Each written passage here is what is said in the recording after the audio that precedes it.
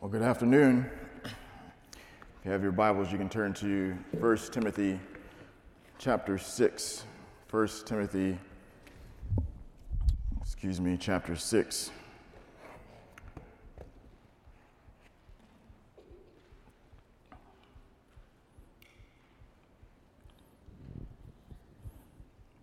It is Father's Day. And with that comes a wave of emotion for many in the room.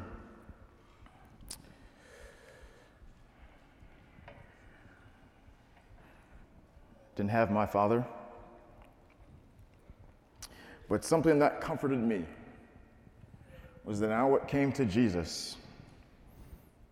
I got a Father in heaven. And what I love about God as Father is He is very clear. Being a dad myself now, sometimes we dads, we can be very vague, amen? We leave our kids guessing to what we're thinking, perhaps even our spouses. But God, the Father, is clear.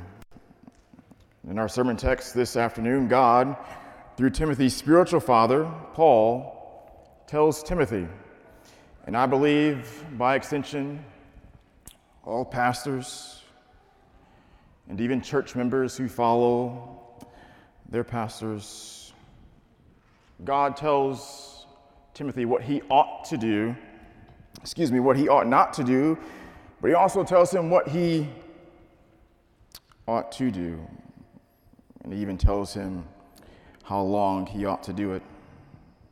And I trust we'll see that as we read. I'm reading from the ESV, 1 Timothy chapter 6, beginning in verse 11. But as for you, O man of God, flee these things. Pursue righteousness, godliness, faith, love, steadfastness, gentleness.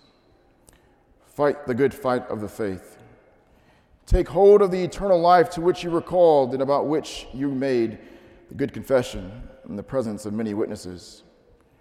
I charge you in the presence of God, who gives life to all things, and of Christ Jesus, who in his testimony before Pontius Pilate made the good confession, to keep the commandment unstained and free from reproach until the appearing of our Lord Jesus Christ, which he will display at the proper time. He who is the blessed and only sovereign, the King of kings and Lord of lords, who alone has immortality, who dwells in unapproachable light, whom no one has ever seen or can see, to him be honor and eternal dominion. Amen. Let us pray.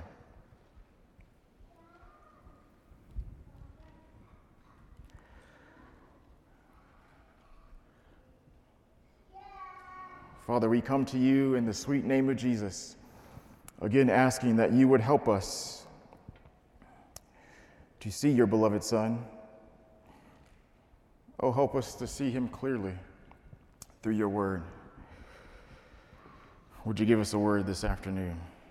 Oh, for we are indeed hungry, and we want to eat. Oh, Jesus, now is your time to shine. Would you get much glory in this place? In your name, amen. Our sermon in a sentence, if you will. The man of God must intentionally flee worldliness and pursue a life of faithfulness to the gospel, and fight to maintain a life of faithfulness to the gospel until Christ returns. To my fellow pastors, if you and I are to live out the title of this sermon series and be faithful to the gospel, we must intentionally flee worldliness and pursue a life of faithfulness to the gospel, and fight to maintain a life of faithfulness to the gospel until Christ returns. We'll look at Paul's four commands or characteristics he gives to Timothy, his son in the faith, and then we'll see Paul's encouragement to obey these commands, to live out these characteristics, as well as the length of time Timothy and even us is required to obey. The first command, or characteristic of the man of God, is to flee these things. Flee these things. Beginning in verse 11, Paul says, "But as for you, O man of God, flee these things." Paul gives Timothy the honor of being called a man of God. This is the only time such an honor is specifically bestowed upon a New Testament saint, but one that was often used of Old Testament leaders like Moses and King David to set them apart for the work of God. They were saints, they were holy. And Paul here is identifying Timothy as a man of God. He's linking him to God and not to the things of this world. And because Timothy's identity is tied to God, Paul is now calling him to live in light of his identity. If you're God's man, and you, Timothy, you are, you must flee these things. These things refers to the previous verses that was in our sermon text last week. Timothy, the man of God, you must flee from teaching different doctrines. You must flee from unhealthy cravings for controversy and quarrels. You know, it's interesting how many TV shows nowadays, there's just frivolous debates. It's not just mere sports. People pick topics, random frivolous topics, meaningless topics, and they debate them. And millions upon millions of people watch them. Those are things that the man of God must flee. You must flee from discontentment. You must flee, Timothy, O man of God, from the love of money. Or as our pastor Brian summed it up last week, Timothy,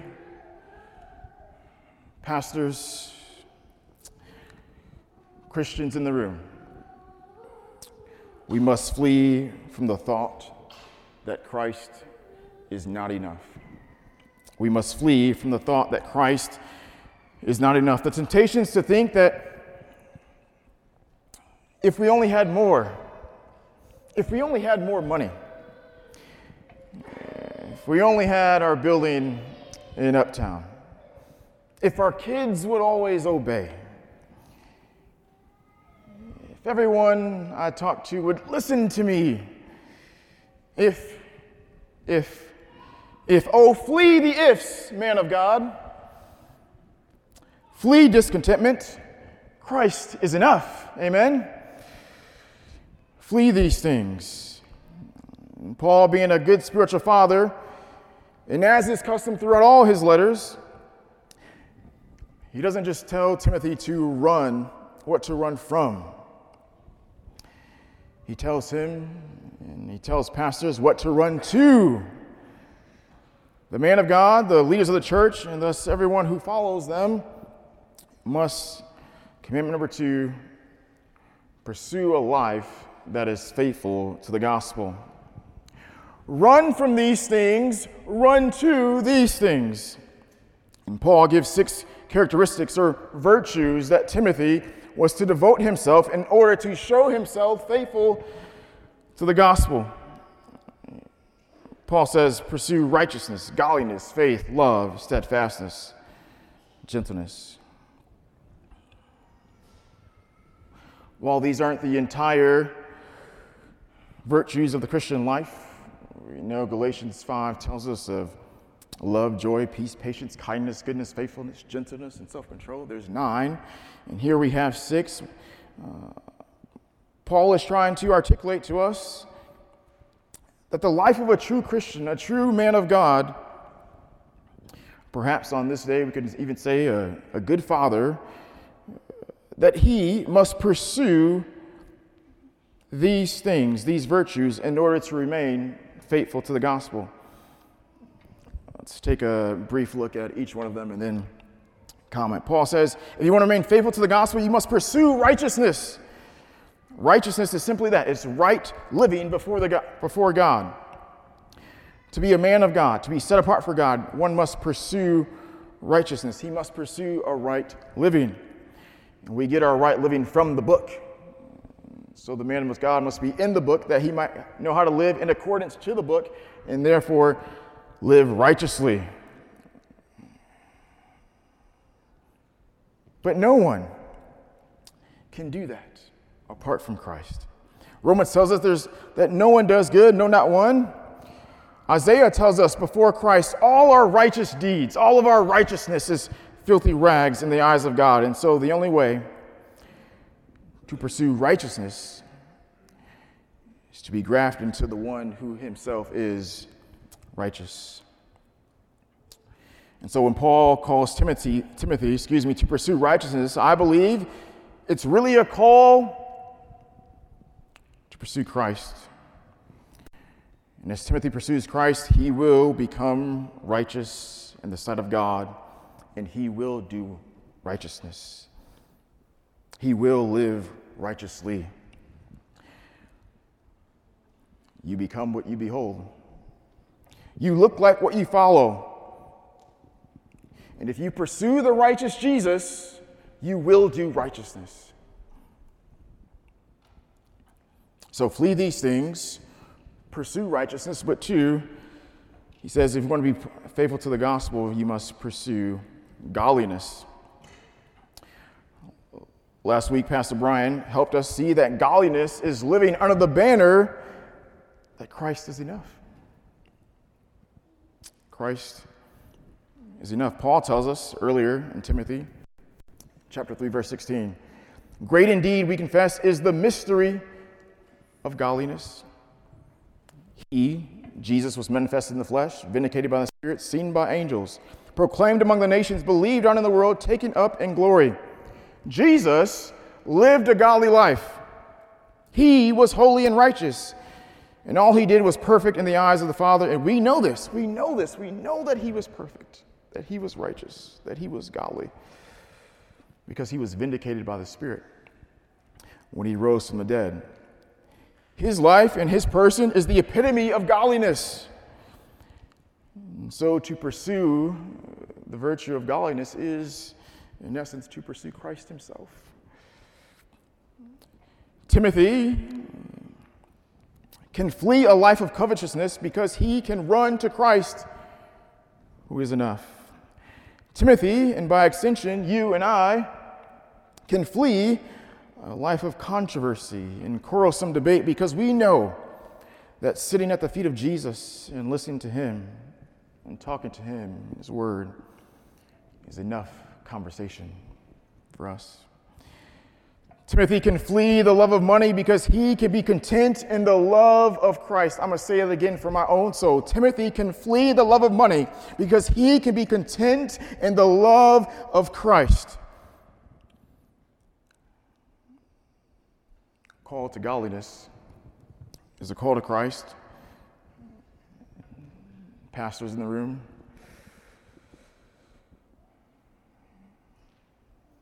if you're to remain faithful to the gospel, you must flee these things. And by faith, pursue a life of godliness. Pursue Christ himself. Third, Paul says to Timothy, pursue faith. He says, pursue righteousness, godliness, and number 3, faith. Pursue faith. Faith in God, faith in his word, faith in God's promises. Faith is the assurance of things hoped for, the conviction of things not seen. Paul says to pursue faith, but we don't just pursue faith for the sake of faith, but we must pursue Christ, the object of our faith, the man of God, the faithful pastor, you could say the faithful husband, father, the Christian. If you remain faithful to the gospel, you must continue to faith in Christ and the reality that he is enough for you. When the budget doesn't add up, pursue faith. When your kids aren't listening, pursue faith. When your marriage is rocky, pursue faith. When you and the boss don't see eye to eye, Pursue faith. Pastor, when the congregant isn't quite listening to you, oh, would you pursue faith? When all hope seems lost, pursue faith. But above all else, pursue Christ, the object of our faith. For pursuing anything outside of Him will hinder you in your faithfulness to the gospel, in leading your house, in the household of God. If you want to live a life faithful to the gospel, number 4, he says, pursue love. Pursue righteousness, godliness, faith, and love. Faith and love, they typically blend together. Paul says in Galatians, for in Christ Jesus, neither circumcision nor uncircumcision counts for anything, but only faith working through love. The NLT renders that same passage in Galatians 5:6. It says this, what is important is faith expressing itself in love. Often someone up here who preaches often says, we don't work for our faith, we work from it. And here in Galatians, Paul says that our faith in Christ works itself out through our love to Christ and to one another. And the man of God, the pastor, and every Christian in the room, we ought not to pursue controversies, debates with one another. We ought to flee these things and pursue love to one another.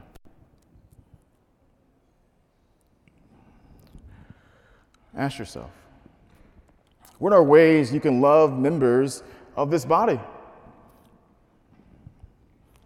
Members in the room, and members you might not have seen in a while. By faith. Love. And it goes without saying, but I'm going to say it anyways. The more our love for Christ grows, the more love for His people will grow. Pursue love. Fifth, want to have a life that is faithful to the gospel. Paul tells Pastor Timothy to pursue steadfastness. Pursue steadfastness. The Christian life, the life of a pastor, a man of God, it's a marathon, not a sprint. Now, by nature, I'm a sprinter. It's what I did in high school. It's what I coach. My wife, she's seen me sprint as a teacher. Sister Angie, Beck, and Gigi, they see me sprint. Camp director the last few weeks. I'm a sprinter. It's what I like to do. I like to go fast. I like to in, out. It's over. No race longer than 20 seconds, maybe 23. I've not done a physical marathon and don't plan on it.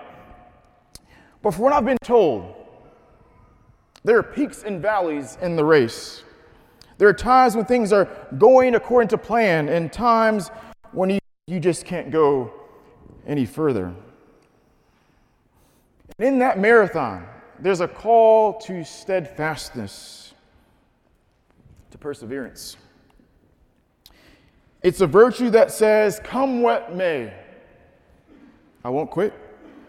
I won't give up. It doesn't matter who comes through that door, I will defend the gospel. Regardless of how the culture is moving, it is moving. By the grace of God and the Spirit of God, on the authority of the Word of God, I'll defend the gospel. I'll remain faithful to the end. So many church leaders are being tossed to and fro, are giving in to the culture, are giving in to what man says. They're abandoning the ship, as it were. To my brothers in arms, my fellow pastors again, man of God, don't leave the ship. Pursue steadfastness. Consider these lyrics as grace that we often sing. But I don't know about you, but I need them for my soul. When I fear, my faith will fail. And some of you can finish the lyric. Christ will hold me fast. Are you worshiping? When their tempter would prevail, he will hold me fast. I could never keep my hold through life's fearful path, for my love is often cold. He, Christ, must hold me fast. 2 comments, and then we'll keep moving. 1, resolve to not let your love be cold. Pursue love. It's the one that came before it. Love to Christ and to his body. And 2, stay on the ship. Stay on the ship. Be steadfast. It's a marathon. But also I want you to take comfort in Christ, the anchor who will indeed hold you fast. You must be steadfast, but you can take comfort and you can worship that Christ will hold you fast. He'll hold you down. The last of the pursuits, if you're to be faithful to the gospel, is gentleness. This is a meekness, a posture of humility. In just about every passage that has this word in the New Testament, the word is used in a sense to seek to, with all patience and care, win someone back.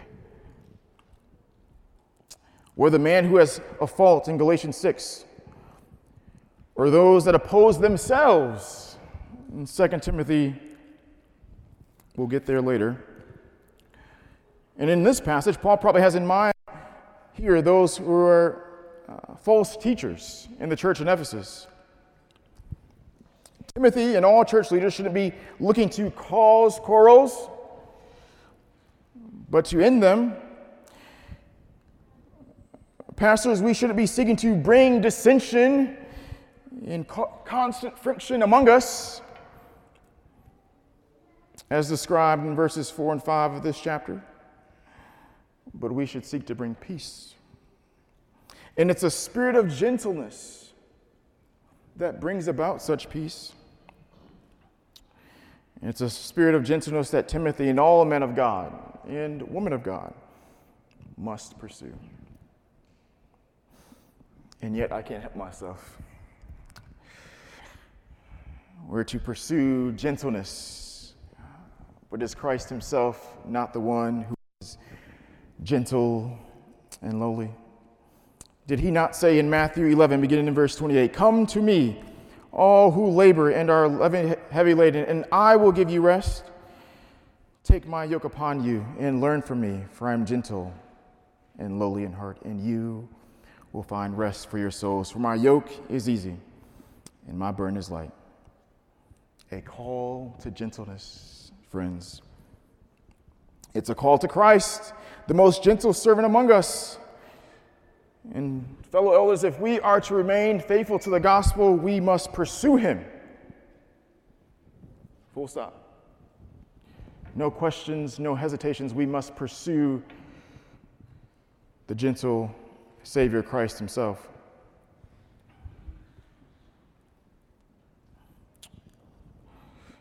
I trust you see the application, but quick word, I trust it's clear. How do we flee the things of the previous section, and how do we pursue righteousness, godliness, love, steadfastness, and gentleness?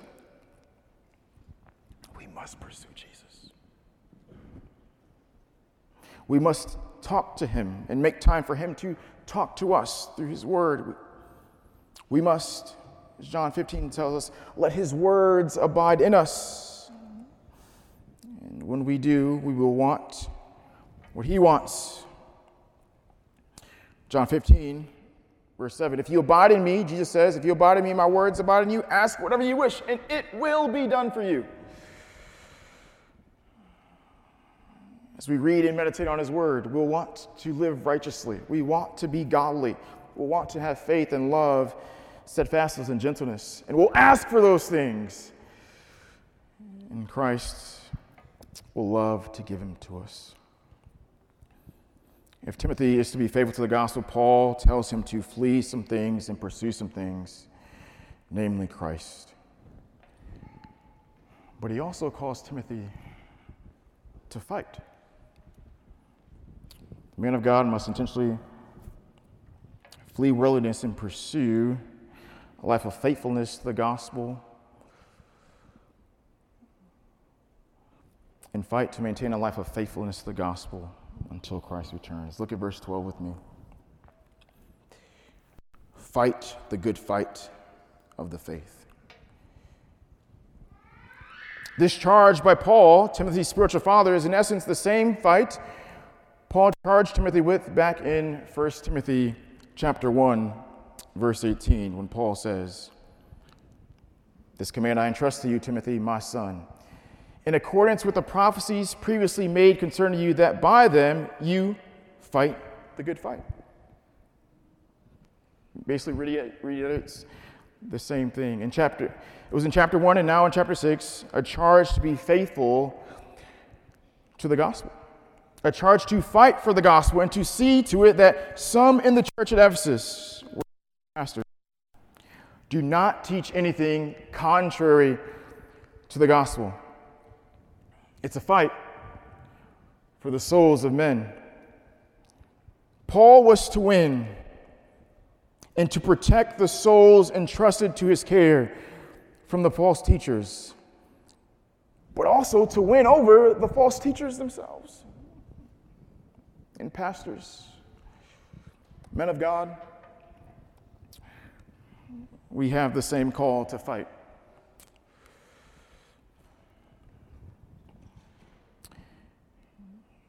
Going further in chapter 6, I believe the fight refers not only to fighting false teachers and protecting the flock,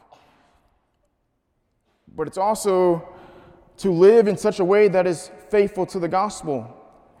Paul says here that it's a fight, that Timothy is to fight for his own spiritual holiness. Now, the word used here for fight is perhaps slightly different. The one used in chapter 1. In chapter 1, Paul is referencing military combat, that of warfare. Here, the word seems to be in connection with the Olympic Games, in which one is competing, perhaps wrestling or boxing. Anyone that's ever performed in athletics, your opponent typically, they don't just roll over. They're going to come back at you. And Paul is exhorting his son in the faith to fight the enemy, to fight for his local church. Timothy was to fight to preserve the gospel against false teachers. Pastors, you too, you must fight. We must fight to preserve the gospel of Jesus Christ. The world is seeking to creep in here and win. I didn't make it to everything of this afternoon's parenting session, but social media is seeking to creep in and defeat our children. And we must fight to win our children who are being enticed by false gospels. We must fight, brothers, for personal holiness and conformity to Christ. It will not be easy, but we must fight. A quick aside, church, your pastors, they are fighting for you in their prayers. They're fighting for you. Week after week, when the man of God gets up here and leads us in a spiritual call, in a call to worship, they're fighting for you. Behind the scenes and seeking to understand the Word of God, we're fighting for you. And seeking to understand what the culture and seeking to come alongside you and partnering with you to love on your kids and to give ways to equip you to care for them. We are fighting for you.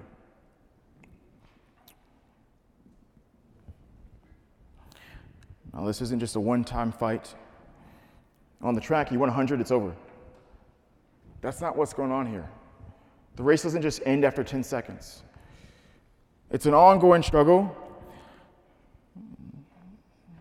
Pastors, men of God, you must keep fighting. You must keep fighting. And, sometimes when I see people, I'm like, they're so godly. How did they get that way? Do they have some secret Jesus juice? Okay. And they don't. It's the same spirit. But it will take discipline. It will take discipline in this fight, just like any athletic competition. Brothers, you might have to wake up and run your daily 5 miles of righteousness and godliness. You might have to hit the weight room and work out your muscles of faith and love so that you can continue to run those 5 miles on a consistent basis. You might have to stay hydrated and maintain your diet of steadfastness and gentleness so that your faith and love muscles don't grow weary. But know that it's worth it.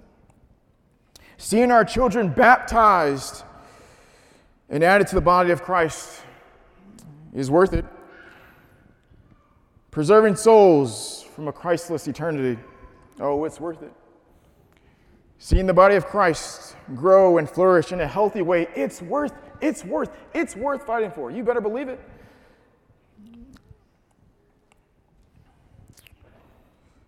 Pastors, but even to the dads who lead their households, how we fight, men, I'm talking to you, I'm talking to me. How we fight, how we live, it matters. And it's worth it. It's worth it. The fourth commandment, given here from Paul to his son in the faith, is, again in verse 12, take hold of eternal life. Paul says, flee, pursue, fight, and now take hold of eternal life. Here Paul is not commanding Timothy to get saved again, but use his hands, as it were, not to grab at money or to grab at temporary things, but to grab at something that lasts forever, namely eternal life. Eternal life in Christ. That's the most important possession. Pastor, the most important possession that you can hold out to God's people. Eternal life. That's what matters. Not what this world offers. Timothy was to believe and receive eternal life in Christ. He was to meditate on the future hope that he has in Christ, but also to embrace the reality of eternal life now. Take hold of eternal life. Jesus in John 17:3 says, and this is eternal life. They know you, the only true God, and Jesus Christ, whom you have sent. And I believe Paul is telling Timothy here what he's been telling him the whole time. Embrace Jesus, Tim. Hold on to Jesus, Timmy. And to do it with both hands.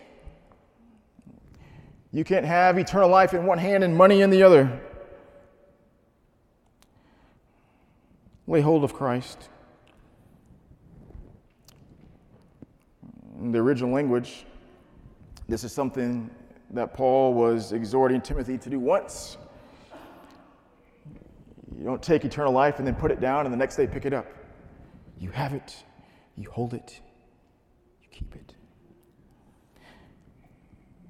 And if the man of God is to live a life faithful to the gospel, he must take hold of eternal life. Of this verse, Charles Spurgeon said, lay hold on eternal life, believe in the Lord Jesus Christ, take him to be yours, accept him as your substitute, bearing the death justly your due, and having given his life for you, now giving it to you, make the exchange.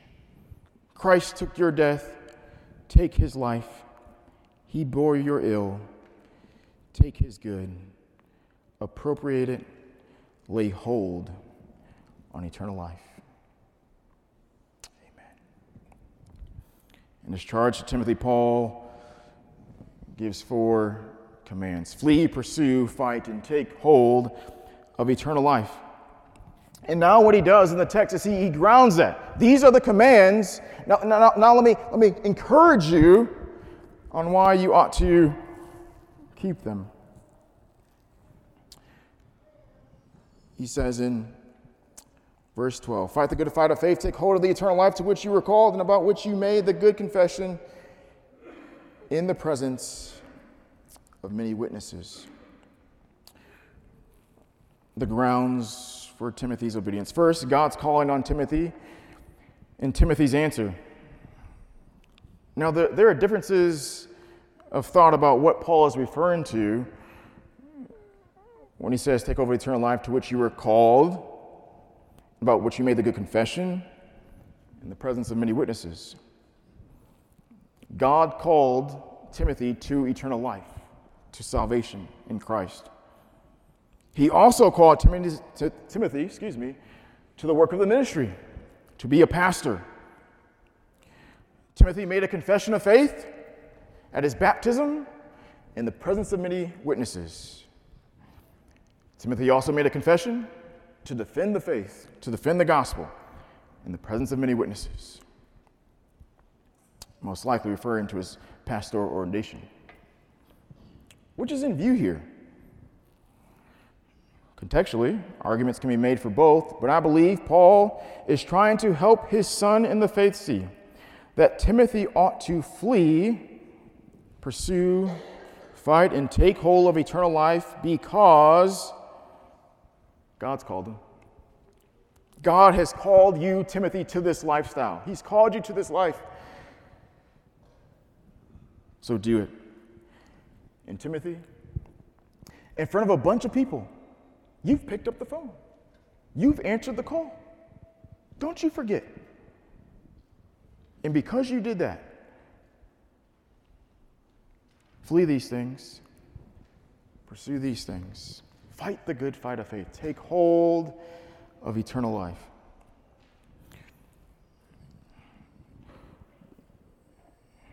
You know, God calls every Christian to this life. It's not just for Timothy and not just for pastors. Every Christian who has been baptized and confesses Jesus is Lord agrees to this life, to flee these things and to pursue these. But how much more? How much more the man of God? The pastor whom God has called to fight for the gospel and the pastor who's accepted this call before the congregation. Pastors God called. We answered. Flee. Pursue. Fight. Take hold of eternal life. And as if the calling of God and the answering of Timothy were not sufficient grounds for his obedience, Paul gives his son in the faith another means to help him, to push him along in his obedience. He provides 2 witnesses. Look at verse 13. I charge you in the presence of God, who gives life to all things, and of Christ Jesus, who in his testimony before Pontius Pilate made the good confession to keep the commandment unsustained and free from reproach until the appearing of our Lord Jesus Christ. Amen. Paul says in verse 13, I got 2 witnesses. God the Father in Christ Jesus. It's the same witnesses, excluding the angels, that we get from 1 Timothy chapter 5, verse 21, when Paul says, in the presence of God and of Christ Jesus, and of the elect angels, I charge you to keep these rules without prejudging, doing nothing from partiality, because of God's presence. Paul says, do these things. He was to keep the rules instructed in chapter 5 without prejudging. That was a sermon a few weeks back. In chapter 6, if you trace Paul's train of thought without the parenthetical statements, he says, I charge you in the presence of God and of Christ Jesus to keep the commandment. The charge is to keep the commandment. Now, the Greek just says commandment. There's no in front. I believe contextually Paul is referring to the imperatives. He's just giving Timothy the commandment, keep the commandment, flee these things, pursue these things, fight the good fight of faith, take hold of eternal life. Paul is seeking to help Timothy see the sobriety of the charge. God's watching. This is not a game. And yet Paul is seeking to encourage his son to live a life of continued obedience to God. And Paul undergirds his charge in the presence of God, the Father, who gives life to all things. It's as if Paul is saying to his son, son, the one who gives life to the very ones you are trying to protect, the flock, the ones you are trying to fight for, the one who gives the eternal life for which I told you to take hold of, in his presence, I charge you, keep the commandment. This ought to have been an encouragement to Timothy to know that the same God who gives life to all things will be with him, and even now is with him as he receives the charge in this letter. Timothy is in the presence of that God. It's a heavy responsibility for Timothy, but the task is light work to the God who gives life. For Timothy, God's presence ought to have been life-giving. Fellow elders and saints, let me remind you of what you already know. In and of ourselves, the pastors of this church,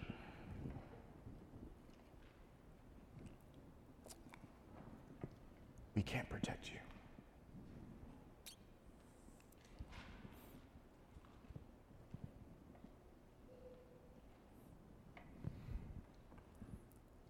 But we have the God who gives life, who calls us to do the work and helps us in the work. And so we can take comfort in these us broken vessels, as our brother said earlier, the task that he's given us to do. Because he goes with us, he is with us. But Paul not only charges Timothy in the presence of God the Father, but also of Christ Jesus. He says, I charge you in the presence of God who gives life to all things, and of Christ Jesus, who in his testimony before Pontius Pilate made the good confession. I believe this reference is to John 18, when Christ affirms to Pilate that he was the king, as Pilate suggested, and that Jesus' kingdom was not of this world. John 18:36 says, Jesus answered, my kingdom is not of this world. If my kingdom were of this world, my servants would have been fighting, that I might not be delivered over to the Jews. But my kingdom is not of this world. Every Sunday, Grace Church, your pastors ought to proclaim in any certain amount of words that Jesus is king and that his kingdom is not of this world.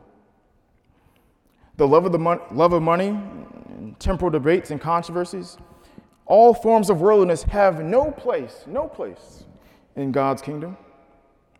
This is the good confession of Christ, and ought to be the good confession of every pastor who stands before you, or any church you might have fellowship with.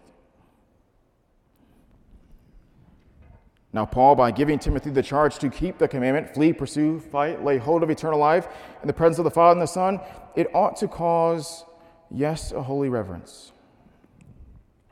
The Father and Son both know what I've been called to. Whew. And yet, it ought to cause a sweet encouragement. The Father and the Son, they both know what I've been called to. Yes. The Father who gives life loves to do what I've been called to. Lay hold of eternal life. Preach eternal life. Be faithful to the gospel that produces life. I got him on my side. And Jesus too, made the same confession I made. In fact, I confessed what he confessed. Jesus is Lord. He is King. They're the ones who are going to help me in what seems like an impossible task, this struggle, this fight. They're with me. They're with me. I don't know about you, but that does something to my soul. The Father and the Son, they're with us. Let's keep going.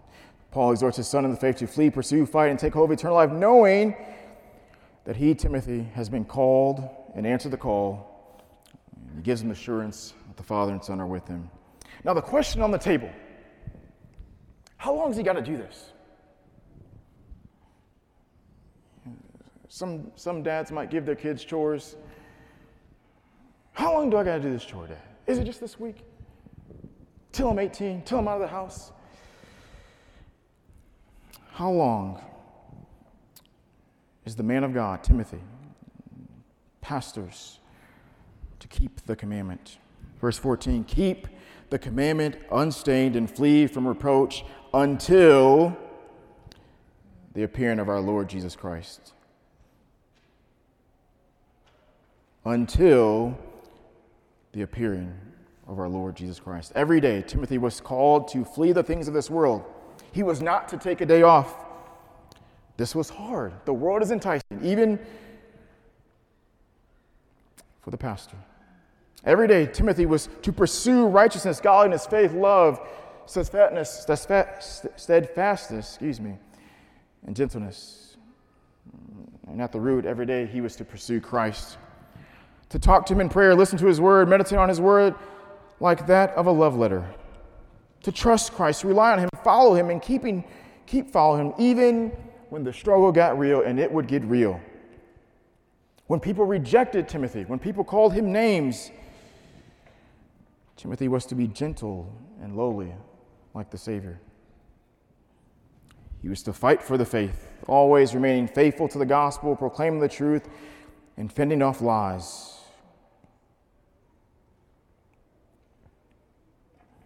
He was to take hold of eternal life and put it before God's people. And he was to live a life that was without stain or fault. He was to be blameless, above reproach. For how long? Until Christ comes. And to my pastors and brothers in arms, this is our call. A call that we have answered. A call that does not end until he returns. Jesus coming back, y'all. I don't know what that does to you. But it does something to me that the King of Kings is coming back. And he calls us to persevere, to keep going, to love people, to have faith that promise that he's coming, that it's true. It's true. And I believe it. And may that give us grace, pastors. May that give us grace, my beloved Grace Church, to run the race, to endure whatever comes our way, knowing that Jesus, he's coming back. He's coming back. The word says that Christ shall return at the proper time. According to verse 10. We don't know the time, but we know that he's coming back. And we know what we ought to do until then. Flee these things, pursue these things. Fight, take hold of Christ. But as I read this text, if I'm being honest, it's a tall task. Considering the task, one might think about how impossible of a charge it is for Timothy, for us, to do. But Paul wants his son in the faith to not look inward, but to look upward. And so he closes with what appears to be a doxology.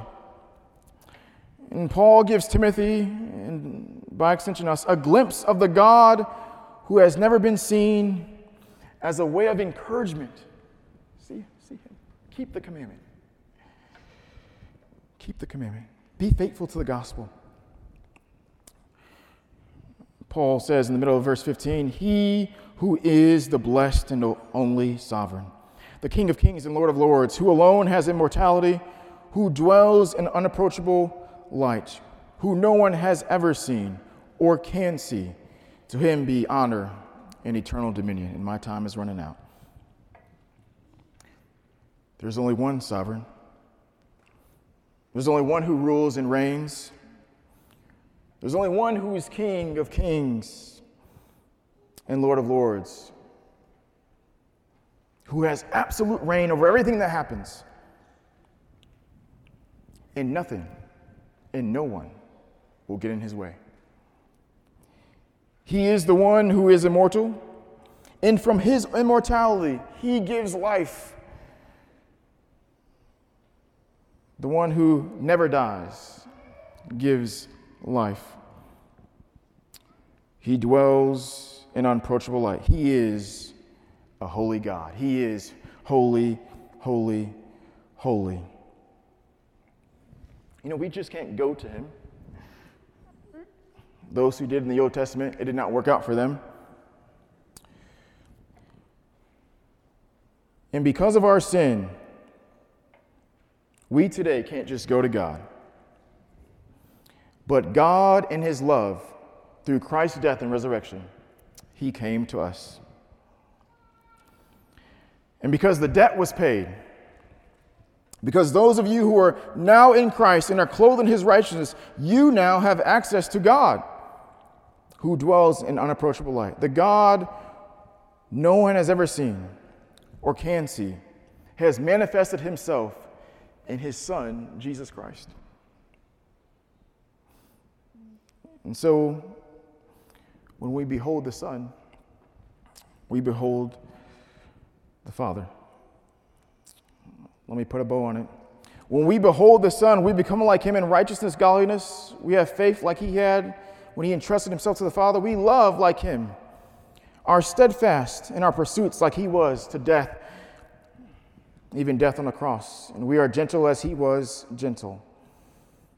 And pastors, fathers, church, may God help us as we flee, pursue, fight, and lay hold of eternal life out of obedience to God, that we might live a life of faithfulness to the gospel. And may God help us to be steadfast in our efforts until Christ returns. And if there's anybody in the room who does not know this Jesus, who you're still in your sin, oh, there's a free gift. And I want to lay it before you.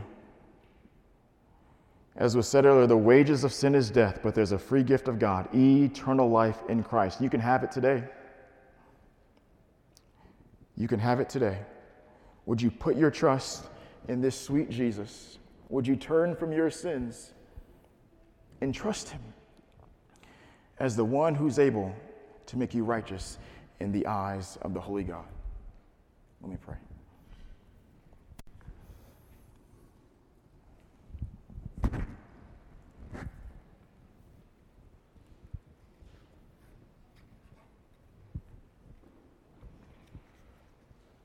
Father, what a task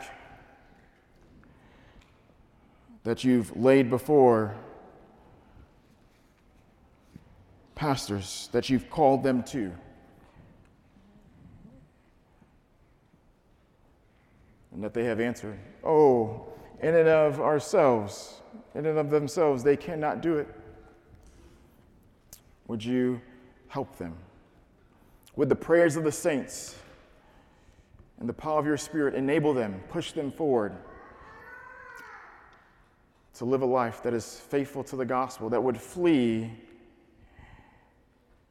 from the idea of believing that Christ is not enough, but that would run to Christ, pursue him, follow after him, for he indeed is enough.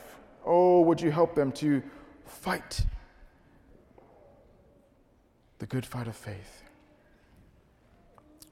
to preserve the gospel amongst this flock. Would you help them to take hold of eternal life, to lay it, hold it out before